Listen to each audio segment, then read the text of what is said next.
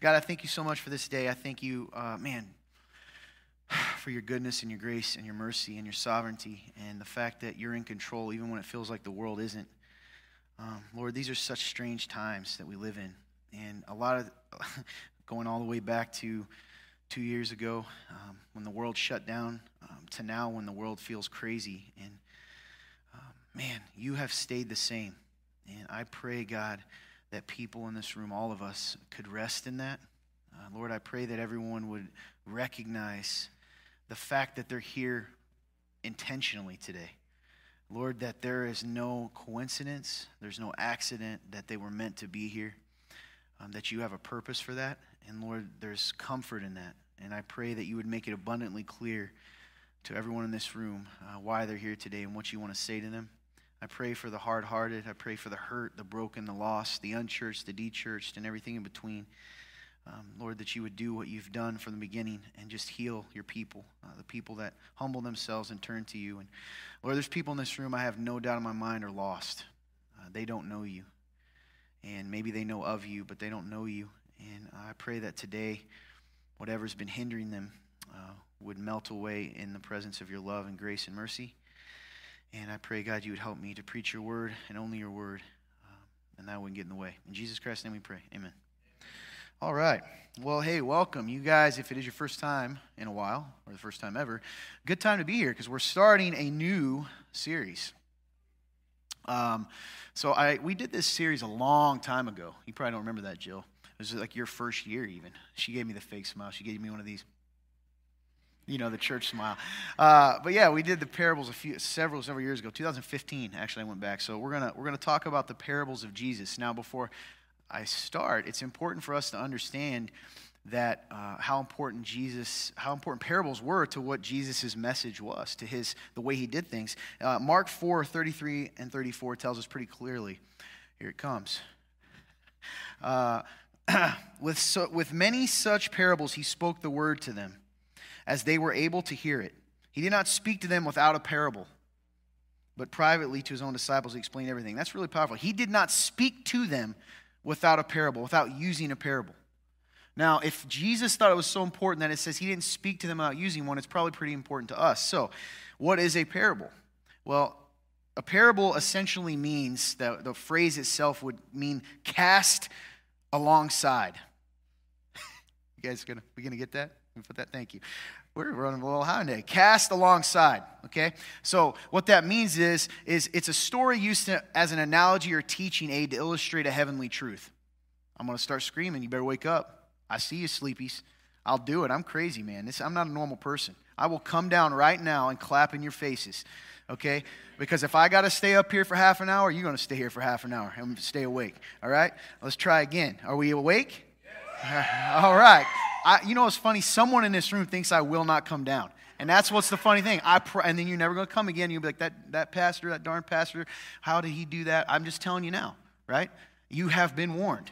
So when I see this, I'm going to come down. I'm going to throw an M&M in your mouth, and then we're going to move on. So let's try this again. You ready? Yes. All the sleepy people are like, ooh, good. A story uses analogy or teaching aid to illustrate a heavenly truth. So there's kind of an old phrase, something along the lines of, what is it? It uses an earthly example to teach a heavenly truth. And they're important and help us understand deep truths in a deeper way. To know the heart of God, to know his kingdom, what it's supposed to be, what it's going to look like, and to know his view of us. If you want to understand in a deeper way, whether you are a follower of Jesus Christ, a disciple, or whether you're just here because somebody invited you and you're not really a believer, you're somewhere in between. If you want to know what God thinks about you, what this whole thing's about, that's found in these parables. He explains it in a way for us to understand. Now, here's the challenge for us. A lot of the parables he was using to speak to them in their world and their culture, right? Makes sense? We don't do a lot of, maybe any wheat farmers in here? No? Okay. Sheep herders? Yeah, but that's okay because it still is able to illustrate a truth that in a human way. Make sense? Uh-oh, I'm seeing some people not paying. Trevor, please don't make me come down there, bro. Thank you. So, makes sense? Everybody kind of get the gist of what a parable is? Awesome. So I want to now put that aside for a moment, and that's what we're going to do today. I want to ask you, this is unrelated, but I'm going to use a parable right now, my own parable of Todd. It's not blasphemy because I'm not saying it's in the Bible. If I had a 25-pound gold bar, I actually looked this up, 25-pound gold bar, guess how much that costs? Anyone know? Way more, $628,000. Assuming it's out. If I had a 25-pound gold bar using the average cost of the American dollar, $628,000. Who would want that if I had one and I gave it to you?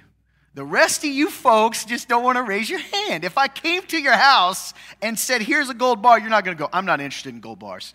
All right? So I want to ask one more time, if you would take a free 25-pound gold bar, okay, I hope I get rich. I'm going to come to your house. I'm going to remember the people that didn't raise you. I'm going to say, you want a gold bar? And you go, yeah. I'm going, no, you didn't. And I'm going to leave. All right? $628,000. Of course you'd want it. All right, now stay with me. I know it's going to be a silly question.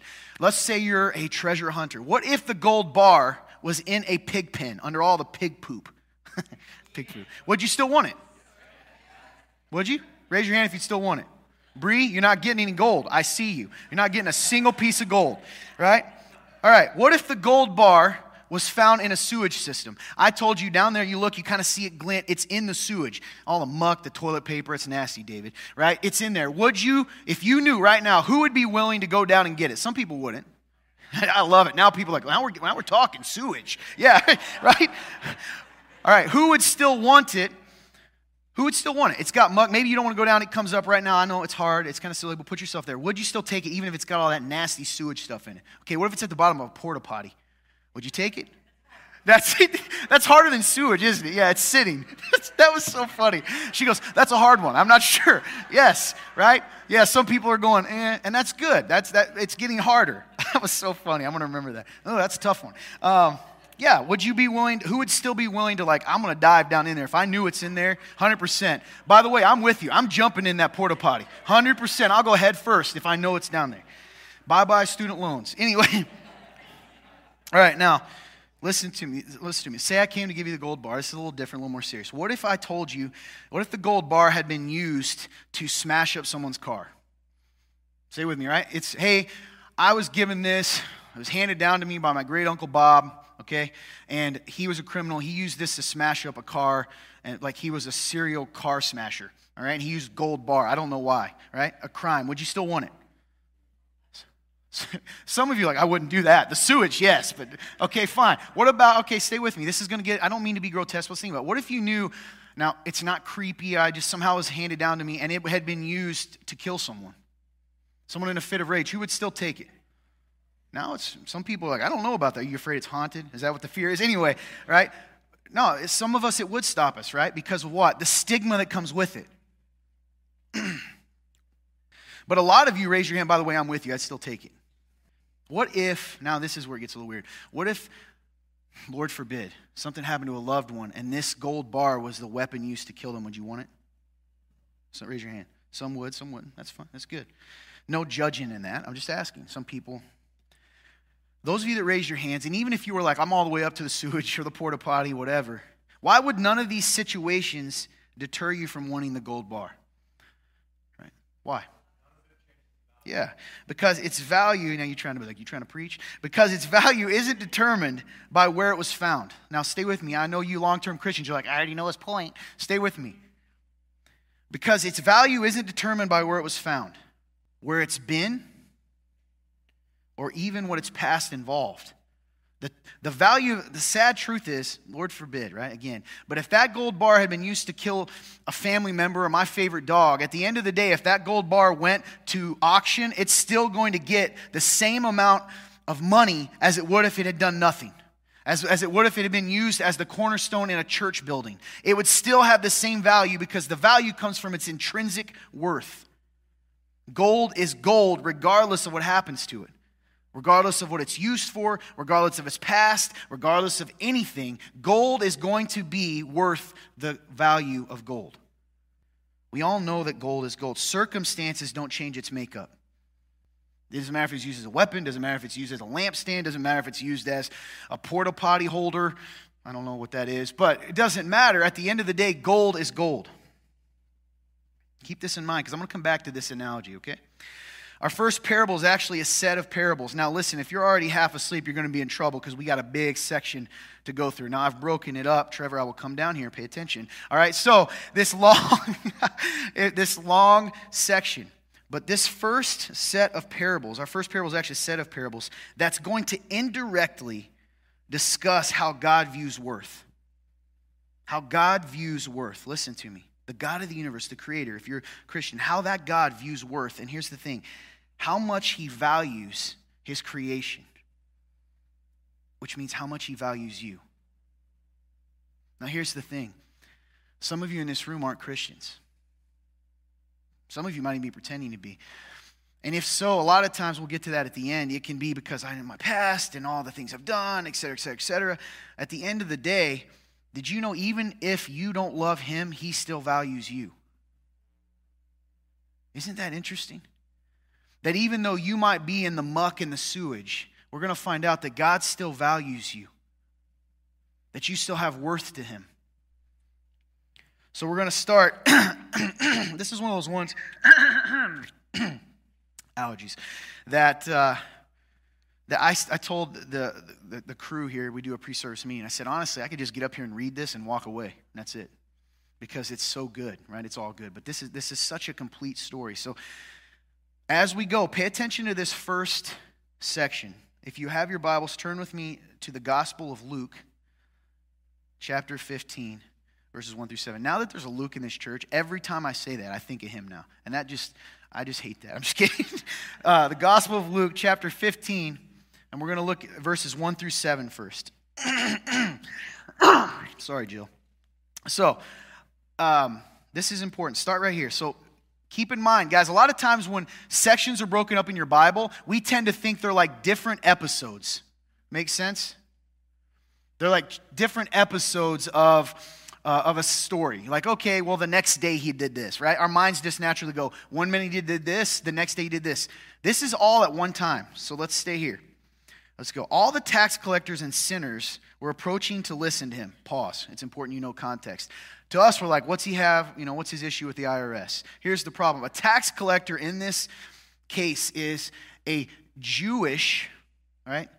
A Jewish person who was working for the Roman government. So they were viewed as traitors to the Jewish people. They would be, I am not going anywhere near that person. That person hates his own people. He's a traitor. And on top of that, they had good reason. A lot of times, say that the Roman government, its tax is $10, right? All the Roman government cares about is if they get their $10. If I charge you 15 and I keep 5 and they get their 10, everything works great. And I can't really complain because they speak with the authority of the Roman government. Makes sense? So on top of being they were looked as just horrible people, traitors. So when it separates the two, sinner and tax collector, traitor and bad people. All the tax collectors and sinners were approaching to listen to him. Him is a capital H. Who do you think we're talking about? Yes. And the Pharisees and scribes were complaining. Who were the Pharisees and scribes? The religious elite. These were the good people. And the Pharisees and scribes were complaining, this man welcomes sinners and eats with them. So he told them this parable. It's very important that you remember that these 3 parables are in relation to this specific comment that the Pharisees and the religious elite made. It's all in response to this. Keep that in mind. This man welcomes sinners and eats with them. The good people are saying he not only welcomes them, meaning he'll teach them, he goes to their house. He sits down and eats with them. So he told them this parable. What man among you who has 100 sheep and loses one of them does not leave the 99 in the open field and go after the lost one until he finds it? When he has found it, he joyfully puts it on his shoulders, and coming home, he calls his friends and neighbors together, saying to them, rejoice with me, because I have found my lost sheep. I tell you, in the same way, there will be more joy in heaven over one sinner who repents than over 99 righteous people who don't need repentance. So let's talk about this story. So Jesus, in relation, I love it. He never just goes, I'm going to tell you. He just says, I'll tell you a story. What man among you, which of you, if he has a herd of sheep and loses one, won't go looking for the one he lost? And when he finds it, he's going to put it on his shoulders to carry it back, and he's going to be excited and say, hey, look, I found my lost sheep. The number of something valuable we have doesn't diminish the value or importance of the individual. Think of it this way. Put it in terms for you, okay? You have 10 $100 bills. You lose a $100 bill somewhere in your car in your house. How long are you willing to spend to find it? 2 minutes? I'm going to be there all day, right? Some of you, maybe you're richer than me. That $100 is a big deal, right? I'm going to take it. I'm going to look for that. And then when I find it, and some of us, like, if we find our lost sock, we get excited. Look, I found it, right? We get excited when we find the things that are lost. So this story is, let's think about who's who here. So Jesus is right now telling us there's some different scenarios here. Who are all the sheep? It's all humanity. It's all people. Okay? You have 100 sheep, and he loses one, so it's lost. It's ran off. Who's the one that ran off? It's the sinner. It's the one that's walked away from the shepherd. Whether it got lost, got taken, ran away, got scared, it doesn't matter. It's ran from the herd. The 99 in this case are the religious elite. They're the ones that stayed. Why do I know it's the religious elite as he comes back, the 99, like who it is? It's not just all other people, because this can kind of be discouraging to you because you're like, what, he's not happy when I'm righteous? That's not the point. This man welcomes sinners. The religious elite had already decided the value of the people Jesus was spending time with and ministering to. They had said, they're sinners, they're traitors, they're bad. They had set themselves where? In the place of God. Only God is holy. Only God is good. And they determined because of their laws, that they were above them. Here's the thing. That last sentence is very important. I tell you in the same way, there will be more joy in heaven over one sinner who repents than over 99 righteous people who don't need repentance. Anybody in this room not need repentance? Any of you completely righteous? Some of y'all want to raise your hand? No. Listen, here's the point. It's a trick. The reason the heaven doesn't rejoice over the 99 that don't need repentance is because it doesn't exist. The 99 who claim they're not sinners, that claim that they haven't made mistakes, that claim they don't need God, there's not any joy in heaven over those people. It's a trick question. It's a trick response. They instead of allowing God to give them righteousness, the only one who can truly make one holy, they have chosen self-righteousness. You with me?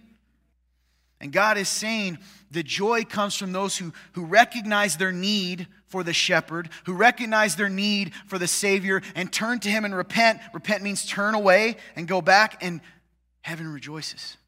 So there's two lessons here. One is, it doesn't matter how lost someone is, when they repent and come home, heaven rejoices.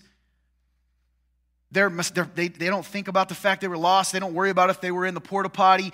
God is just overjoyed to bring them home. And then there's another warning here about the 99 who think they're righteous on their own. It reminds me of a section where Jesus says, right? Jesus healed the blind man. And you got to remember, they even called people sinners who had diseases, incurable diseases, because they believed that the sins of that person's father somewhere in the past had passed down to them, so they're unclean and evil and bad anyway. Maybe it's nothing they did.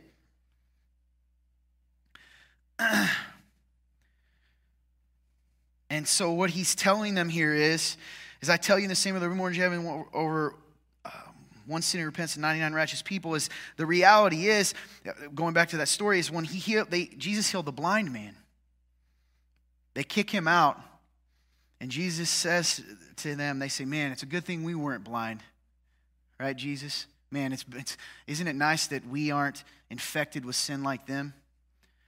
And this powerful statement he says, it's not going to be up there, but you can go look it up. He says, you're right, because if you were blind, I could help you. But because you say you see, I can't help you. There's a danger, even among Christians, that sometimes we forget that in all of these stories, there is never a moment, no matter how long you've been a Christian, listen to me, there is never a moment in which you are the one teaching with Jesus. You are never standing with Jesus teaching everyone else. You are always in relation to God, the sinner in need of a Savior. That's so important. We can forget that sometimes. Moving on. The point of this verse isn't that it's possible to be righteous enough to not need repentance, but it's actually the opposite. It's the sinner's recognition of his or her need for repentance that leads to the joy in heaven. A self-righteous person's belief they're above repentance is what will prevent them from seeing the joy in heaven. Let me make that in layman's terms. A self-righteous person's inability to admit their wrong, admit their sin, face who and what they are, is the exact thing that will prevent them from entering the kingdom of heaven. Why? Because all have sinned and fallen short of the glory of God. All. Listen, and this is important. Everyone in this room has sinned and fallen short of the glory of God. And here's the thing. The wages of sin is death. It's funny when you talk to someone, I have family members, you talk to them, the first thing they want to tell you is all the good they are, right? All the good things they've done. We have to stop. If you want to live by human standards, then you will be judged by human standards. There is only one holy person. There is only one who is righteous enough, just enough, good enough, holy enough to stand in judgment over everyone else. Only one. And that is God. So, we could stop right there, right? But we're not. We're going to keep moving. Go on to verse 8. We're on 8 through 10. This is the same thing. There's no mention of like they move on. So Jesus is one after another. Or what woman who has 10 silver coins, if she loses one coin, does not light a lamp, sweep the house, and search carefully until she finds it? When she finds it, she calls her women friends and neighbors. That's funny, he made sure to say just her women friends. Her women friends and neighbors together saying, "Rejoice with me, because I have found the silver coin I lost." I tell you, in the same way, there is joy in the presence of God's angels over one sinner who repents. Do you think that's just symbolism? I don't. I believe that heaven rejoices when one of God's lost turn back to him and are saved. I mean, it tells us right here. There is joy. The angels rejoice. So let's think about this parable. It's a short one. He talks about, okay, she's got 10 coins. I kind of did this with the $100 bills, right, Matt? That's what I did pretty much. You lose a $100 bill, you going to look for it? He's like, maybe, yeah. Right? 10 silver coins. She drops one in the house. I've done this. This is my life in every capacity because I lose everything. All right? Everyone's behind the remnant house guys. Yeah, he does. I lose everything. My phone. I've literally the other day, I found my phone and then I lost, what do I always tend to lose other than my phone, guys? My keys. That's it. Yeah. Keys. I got one of those attachments for the back of my phone so I wouldn't lose my wallet, but then I just lose my phone. So it didn't help at all. Because I used to lose my wallet, my phone, and my keys. Now I just lose my phone, which is my wallet. So I think it's a victory, though, because I've cut it down to 2 things, really, right? Listen, this story strengthens the point of the first parable, right? One right after the other. It's essentially almost the same story. Here's the point. How far, and be real with yourself. I always think of this one moment. I'm just going to tell you exactly where it was at. The Marathon Station. Okay, the Marathon Station that also serves as a Dunkin' Donuts here in Columbia City. I was there getting gas. I will never forget this. I think it was on a Sunday. I went, and this is a classic thing I do. I went to get gas, okay? And I believe I actually was able to, I got out and I cleaned my car out real quick. Then I was getting my car to go. I think some of the guys might have been with me. And I'm like, okay, it's time to get gas. And I can't find my card. My card is gone. I searched everywhere because eventually I get mad and I'm like, I will literally rip out everything in this car. So I took the time. I don't know how long I was there. I took out the carpets. I took out every single thing that was in there. I rammed the seats back and forth, jammed my hand everywhere. I had 4 or 5 guys looking for stuff. Then I did the unthinkable. Ironically, I didn't think this. I went and go, there's only one other option. I threw it in the trash, right, when I was cleaning. So I dug. And this is my life. The Marathon trash that day was filled to the brim. And I promise you I'm not lying. Tobacco spit. There was it was just nasty even thinking about it. And I was digging. I was just pulling the lid up.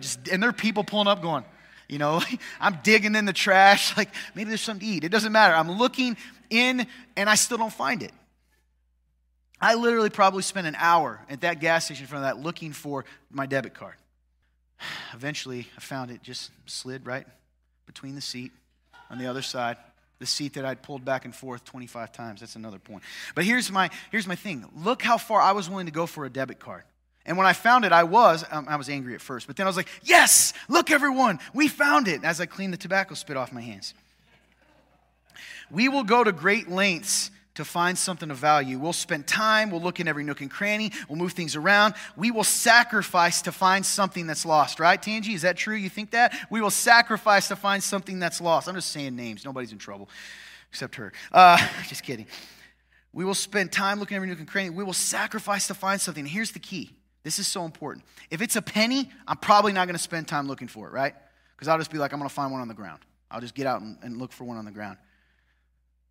But the more valuable the item lost, the more we are willing to sacrifice to find it. All right? Right? You'll sacrifice more and time to look for the $100 bill than the dollar, right? If I had just lost a dollar that day, I'd have still been upset, but I probably spent 30 minutes, right? And I would definitely not have went into the tobacco spit. The more valuable the item that we lose, the more we are willing to sacrifice, and the more we rejoice when we find it. We celebrate when it's found. There's one extra little tidbit here that differentiates it from the first parable, one addition as we build on.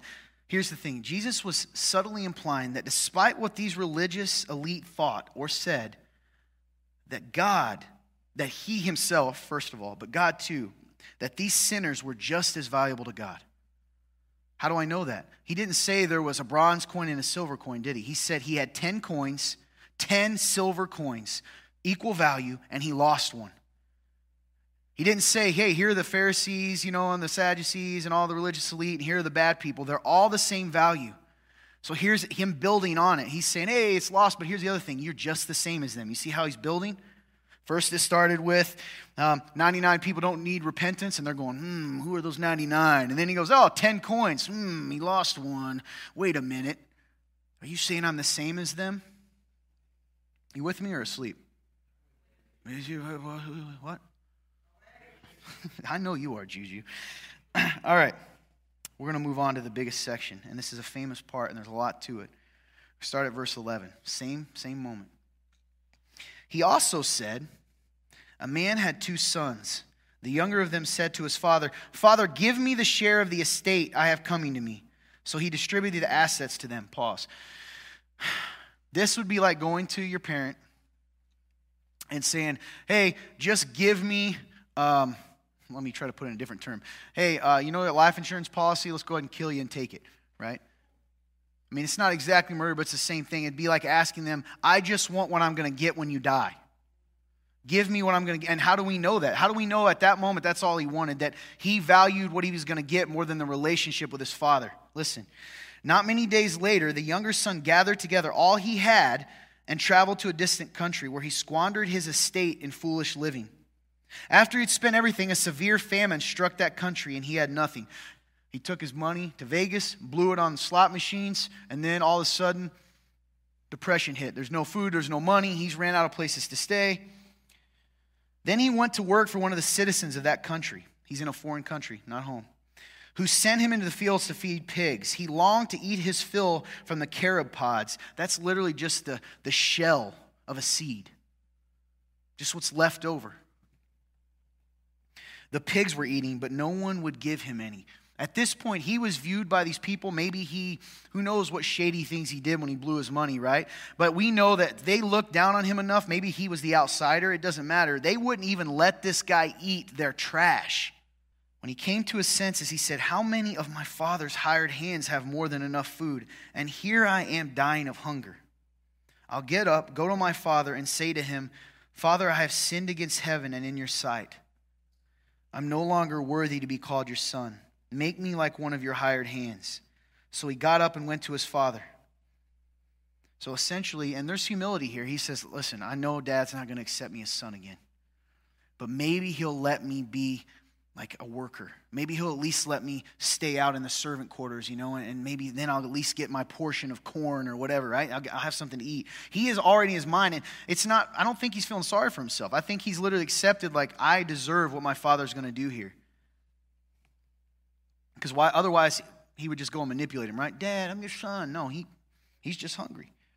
So he got up and went to his father. But while the son was still a long way off, his father saw him and was filled with compassion. Love in action. He ran, threw his arms around his neck, and kissed him. Just pause. Now, some of this we get. Modern world, no self-respecting elder, no self-respecting leader of a family, no self-respecting Jewish man is going to run, right? They wore robes and sprint and then kiss his son. It's not going to happen. By the way, are all the hired hands watching him? Right? The hired hands go, hey, look, it's that son who screwed his father over. It's his son who ran off. It's his son, the mess up, the screw up, the troublemaker. It's the thief. It's the liar. Look at that. Man, he's in trouble now. And then see him.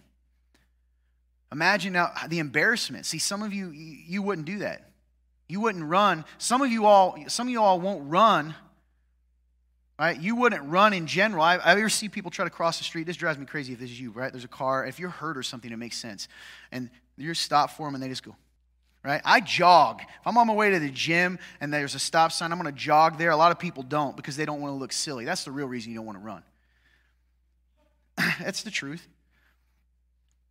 And you definitely aren't going to kiss your son in public, especially your son that punched you in the face. Whatever you want to say. But he did. This is important. Ask yourself this. I think you already know, but who's the father? Who's the father in this parable? Who's the father in this story? You don't have to tell me yet. Don't ruin the punchline. I said, think about it. The son said to him, Father, I have sinned against heaven and in your sight. I am no longer worthy to be called your son. I don't think he's manipulating. I think he believes that. How many of you in this room, the biggest issue in your faith is you feel like you're not good enough? You feel like you've done things wrong. You've messed up. Yeah, you're saved, but he doesn't really want you in the house. He just has to keep you. It's not about his love for you. It's about he's got to keep his word, but if he didn't, he'd throw you out. I do. Sometimes I feel like you know, the cinder fella, right? I'm allowed to stay in the house, but he doesn't really like me there. And it's because of things I've done or things people say I am. It's hard, isn't it? It's sometimes hard to drive out those voices of the crowd that's calling you all those things, telling you what you are, screw up, mess up, sinner, mistake, all those things. And even louder is the voice in my own head, right? I can't forgive myself. Who's the father? Who's the son? But the father told his slaves, so he turns around as they're talking after he kisses him, quick, bring out the best robe and put it on, and put a ring on his finger and sandals on his feet. Man, he's probably had no clothes, for all we know. Then bring the fattened calf for us. That's like what? That's the best calf they have. And slaughter it, and let's celebrate with a feast, because this son of mine was dead and is alive again. He was lost and is found. So they began to celebrate. That is such a powerful sentence. Foreshadowing, isn't it?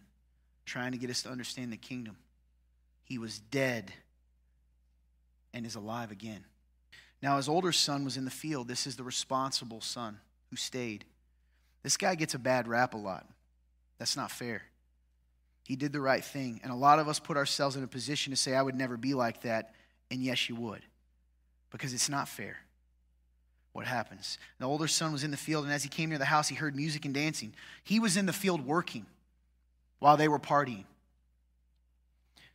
So he summoned one of the servants and asked what these things meant.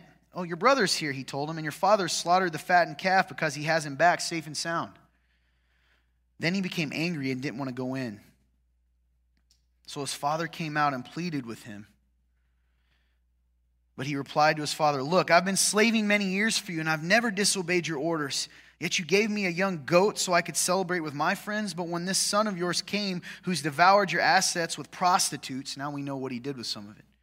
You slaughtered the fattened calf for him. You wouldn't even give me the fattened calf when I asked you for it. When I asked you to party to give me something, you gave me the goat, a young goat. Did he still give him something of value? And this is beautiful. Listen, son, he said to him, you are always with me, and everything I have is yours. But we had to celebrate and rejoice because this brother of yours was dead and is alive again. He was lost and is found. He said it again, the same sentence. So a couple things about this brother. One, we can understand where he came from. He did the right thing. In fact, sounds like he's so responsible. He didn't even look around to see where the workers were. He just kept working until the day was done and came back up and heard a party going on. Now here's the other thing. He's upset, but did he go into the party and ruin it? Did he kick the door down and scream and cuss at his dad? No. He must have loved and respected his dad enough that he just stood outside. The father saw that he was upset and came to him. Does he love that son? Of course he does. And sounds like his father came out and pleaded with him. Means he had to probably say, tell me what's wrong. He's like, nothing, Dad, nothing, everything's fine. No, tell me what's wrong. And finally he tells him, this is unfair. You need to see this with humans. Jesus was making a point because he was talking to humans about humans. He wanted us to see that human conditions, human fairness, that God's grace is so great that it's not about being fair. That God's grace is so radical that it's going to seem unfair. But it only seems unfair if you start to think that you're the one teaching with Jesus. If you start to think even, you ready, that you are the elder son. This is very important. You are all the prodigal son. You are all the prodigal son. You were all lost. You weren't born saved. You were lost, and then you're found. Well, Todd, what do you mean? There's a story here about the one who's right. There is, but you need to start when you read this parable with understanding that you always start as the prodigal son. Now, over time, you might need to be the elder son. You've been here doing the right thing for a while, and sometimes you look over and now he's talking to the Pharisees, isn't he? He's saying, oh, you're doing the right things, but you need to celebrate. Don't you care that your brother was dead and is now alive, was lost and now is found? Everyone knows this story. Prodigal son, it's famous. But the problem with familiarity is it breeds contempt. You ever heard of that? You're like, I don't contempt the story. I don't hate the story. But you do when it stops losing its meaning. Sometimes we're so familiar with stuff that we think we don't need it anymore. This story and these parables are so powerful. And there are two different people that it's speaking to. I'm going to talk to the first one, right, in this room. What do we know? Maybe you sinned and messed up. I'm talking the big ones, right? Maybe, in Christianity. Divorce used to be the big one. Now it's still, you kind of feel like you're looked at differently, right? But we've moved on. Maybe it's adultery. Maybe something you did became public. Maybe you've cheated. Maybe you've lied. Maybe you come from a family where it has a reputation. Maybe you've got a secret thing you've been doing that you don't tell anyone. Whatever it is, it's the thing that makes you, at the end of the day, if you're really honest, it makes you avoid coming home. Because even though you need him, even though you're his child, you don't want to go home because even though I'm reading this parable to you, you still believe that he's angry. That he's more angry than he is excited about you coming home. The problem with this kind of stuff is sometimes it's decisions we've made 10 years ago, 20 years ago, 30 years ago, 40 years ago. It tends to not leave, right? It just stays in there.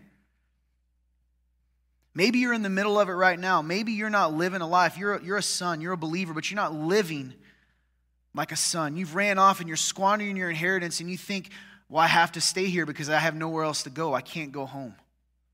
And some of you, it's not the big thing.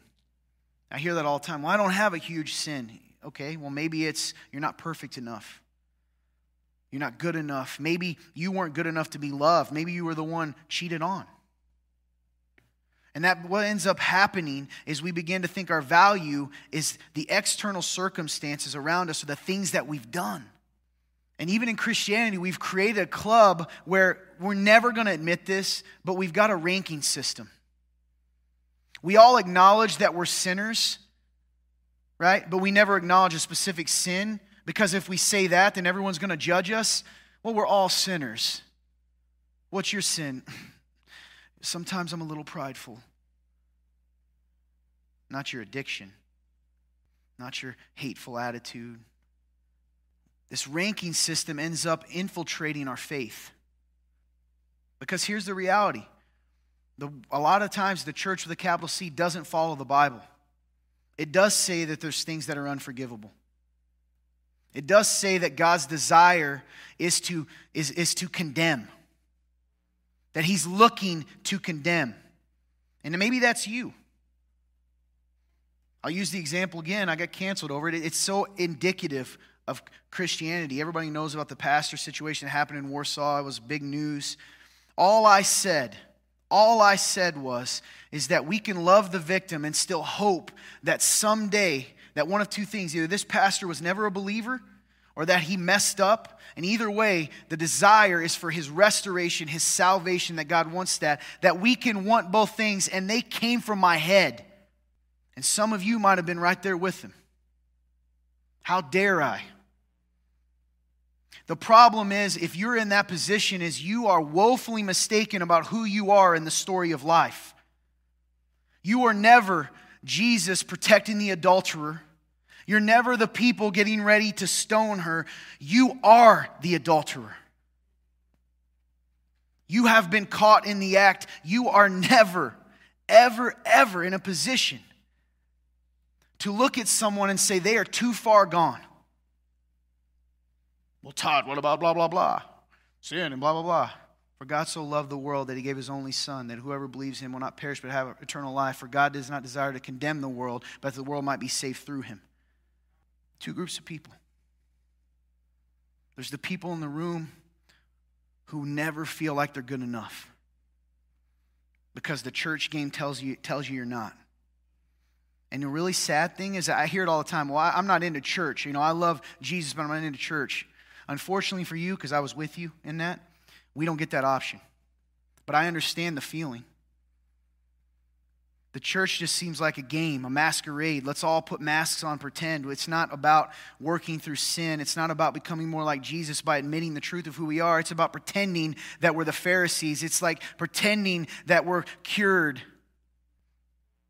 You don't want to be a part of it because deep down, some of you are the most humble people because you know you can't meet the standard. It's inevitable. They're going to see the cracks. They're going to see under the mask. And when they do, they're going to kick you out. And here's the truth. A lot of places will.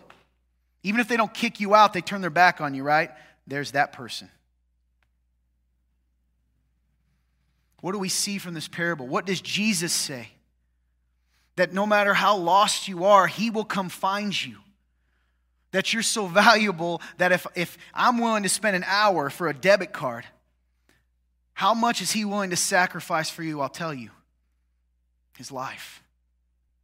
I asked you earlier, if I were to give you a gold bar, here's the next question, and I already gave you the point, but think about it. Would you be willing to die yourself so your family can have $628,000? Okay, how about this? Would you be willing to give up, let me kill your kids so that I can have $628,000? That's what God did. God was willing to go anywhere, everywhere. Death itself to pull us out of the muck. And not only does he pull us out of the muck, the most beautiful thing of all is he rejoices about it. He celebrates. The truth of being lost and found is we are all lost until we are found by Christ. All of us. And once we're found, he celebrates.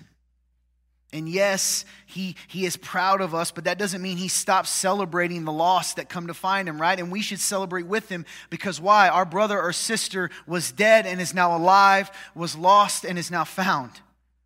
Sometimes we are so desperate to not be seen as the prodigal son that we want to spend out all our time pointing out the flaws of everyone else because if we point enough, they won't see ours. When the truth is, he already does. He sees it. He found you. He rejoices. He loves you. It doesn't matter how far you've went. Maybe you've been living a life that's not honoring to him. Maybe today's the first day you've been in church in years. You're a believer, but you've walked away. What if today was the day you came home and said, I want to come home? How does God respond to you? You think he begrudgingly is like, I guess you can come in. He's going to run to you. He's going to celebrate. He isn't going to ask you where you've been. He's not going to talk about the things you've done. He's just happy that you're home. The truth about being lost and found is we were all lost until we're found. That there is no one righteous without him. And that keeps us in a very humble place, doesn't it? You see, if the comparison is always Christ, I'm never going to be the Pharisee. If the comparison is Manson, maybe I'm a pretty good person. But that's not the standard. Christ is. The world's labels don't matter to Jesus. Divorcee, the sinner, the mistake, the screw-up, the criminal, the felon, the liar, the cheat. Doesn't matter. Can all be redeemed. God can clean the muck off the gold. Your past doesn't define you. Your mistakes don't define you. Your sins don't define you. You are valuable to God. Earlier I asked if you'd be willing to die for the gold bar. Would you be willing to sacrifice a family member, wife, husband, mother, father, child? No, of course you wouldn't, most of you, but God was willing to do that for you. What does that say about your worth and value? Here's the crazy thing. Even those in this room that hate him, even now the Father is pleading for you to come home before it's too late. Those of you hiding symbolically right now as I say that, please hear me. Tomorrow's not promised. This might be the last time the Father is saying, come home. These parables are so encouraging to you. They should be to you. They should give you hope. They should remind you that you're never too far gone. They should remind you of the heart of God. Don't let church even trick you about who God is. Righteousness matters. Holiness matters, right? The son had to come home and live like a son, right? He didn't get to go, hey, Dad, let me party, and then I'm going to go back to the foreign country. That's not how it worked. He had to come home. I recognize what I did. I don't even deserve, he went a little step further. I don't even want to live in the house. Can I just live near you? Make no mistake, we have to come to the place that we recognize what we are. God doesn't, it's not that he takes the gold bar with muck and just sits it on the mantle. It's got to be cleaned. You got to be willing to admit that. But the Father's desire is to save you. Are you willing to believe that? And if you're in the room and something I said made you mad and you're sticking to, he's saying it's okay to sin, I warn you, brother or sister.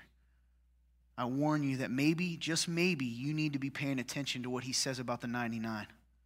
The good news is that he loves you too, even in your self-righteousness. And you can repent today too of your hard heart. There's going to be some music playing in the background. She's not going to be doing it live today because she deserves the opportunity to respond too. We don't do this a lot. I want to ask you some questions today. There's a lot here. I get it. Some of you that love going deep, listen, I only got so long. Come and talk to me. We can talk more about it. But let me ask you this. Do you know how valuable you are to God? Do you know how valuable you are? Don't pay attention to the music. I'm right here. Music's going to be there. Do you know how valuable you are to God? Not the words that you're supposed to say. Yes, I know he died for my sins. That's good. But do you actually recognize that he finds you as valuable as the lost sheep, as the lost coin, that he will run to you today, that he loves you so much that he's willing to look foolish?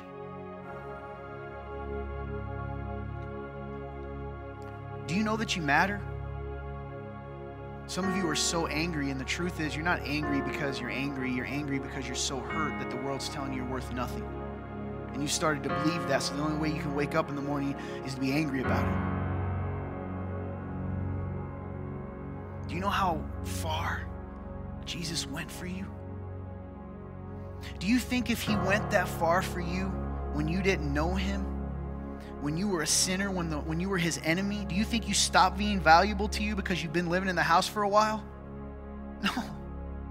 He loves you as much today as the day that the heaven rejoiced when you came home.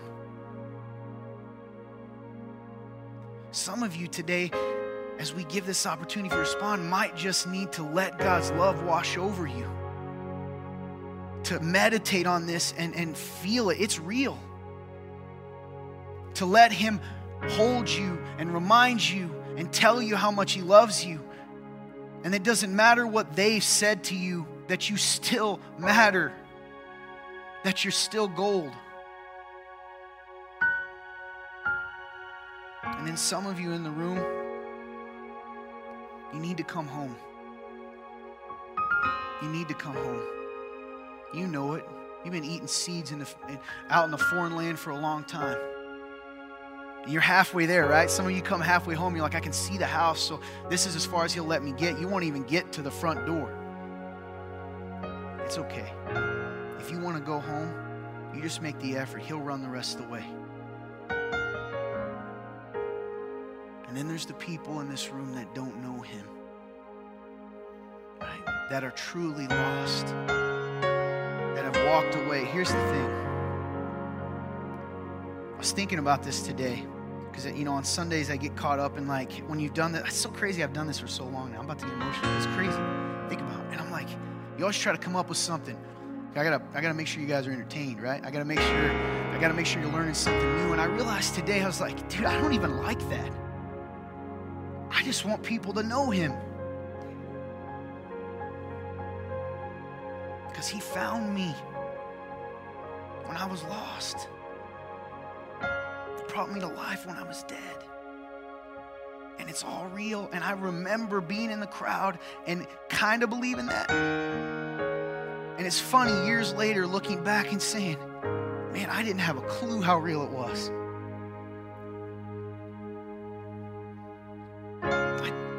I was the prodigal son.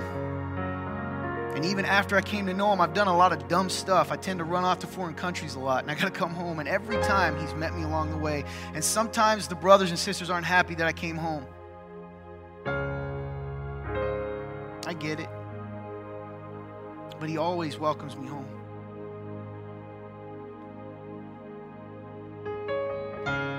Most important thing I've said today is right now. If you don't know Jesus, if you can't say if a lightning bolt, Lord forbid, struck you now and you died, that when you stood before him, that he'd say, come to the place I've prepared for you, welcome home. If you can't say that, 100% I beg of you, hear me now. You have an opportunity to come home forever. The truth of the gospel is really simple. God made everything beautiful. I say it every week, and here's his gospel speech. Let this sink in. He made it beautiful and perfect. We didn't have to worry. And he said, there's only one rule. You all think there was a bunch of rules. There's one. I'm God and you're not. I'll tell you what's right and wrong because you just don't know without me. That's what the tree symbolized. That's what it was. And we decided that we knew better than him. And because of that, the relationship was severed. Holiness cannot be with unholiness. Sin entered this world. It's not just the bad things you do. That's why you keep saying, well, if I do more good than bad, I'm good. No. You can take a cough drop for your cough. You can take Tylenol for your temperature. But at the end of the day, if you got a virus, if you got a cold, if you got a sickness or a disease, the symptoms won't cure the disease. And the sad truth is you are unable to cure your condition. And because of this sin, we are both separated from God. We don't live in relationship, and we've wandered away from him. And thousands of years of human existence, the state of our world today is the state of a creation trying to be its own God. Brokenness and death and all of those things. That God don't make, well, how could God send someone to hell? He didn't. We are choosing it. There's a cliff. He's like, don't walk off it. And you're walking right off of it and mad at him that he's letting you. We are separated from a holy God. We are in trouble. All have sinned and fallen short of the glory of God. The wages of sin are death. That's our situation. We are dead. We just don't know it. Listen to me, friend. If you don't know him, you're dead. You just don't know it yet. Walking dead. So that's our situation. But God didn't leave us there.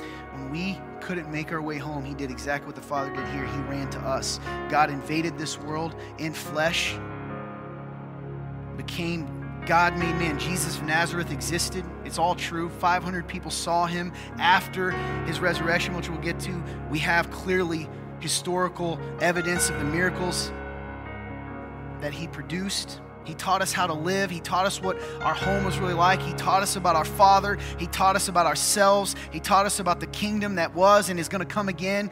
And here's the beautiful thing he did. He didn't just tell us that. He made it possible for us to go home. How does that happen? Well, remember, you're guilty.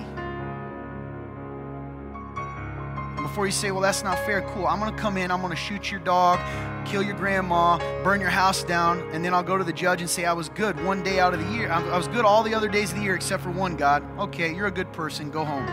That's not justice. Justice means there has to be what? Punishment. There has to be a payment. a price paid. So, God paid that for us. Jesus died on the cross for our sins. He died. 3 days later, he rose from the dead. He defeated death. He stood in our place. Now here's the beautiful thing. He makes a deal. He says, if you let me stand in your place, if you let that moment, if you take my sacrifice, if you put me on, right? If you give up your life, if you come to the cross, if you can admit you're wrong, I will take your sin, your condition upon me on that cross, and I will give you, not only that, I will make you clean, but I'll give you the benefits of my perfect life so that you will forever be clean.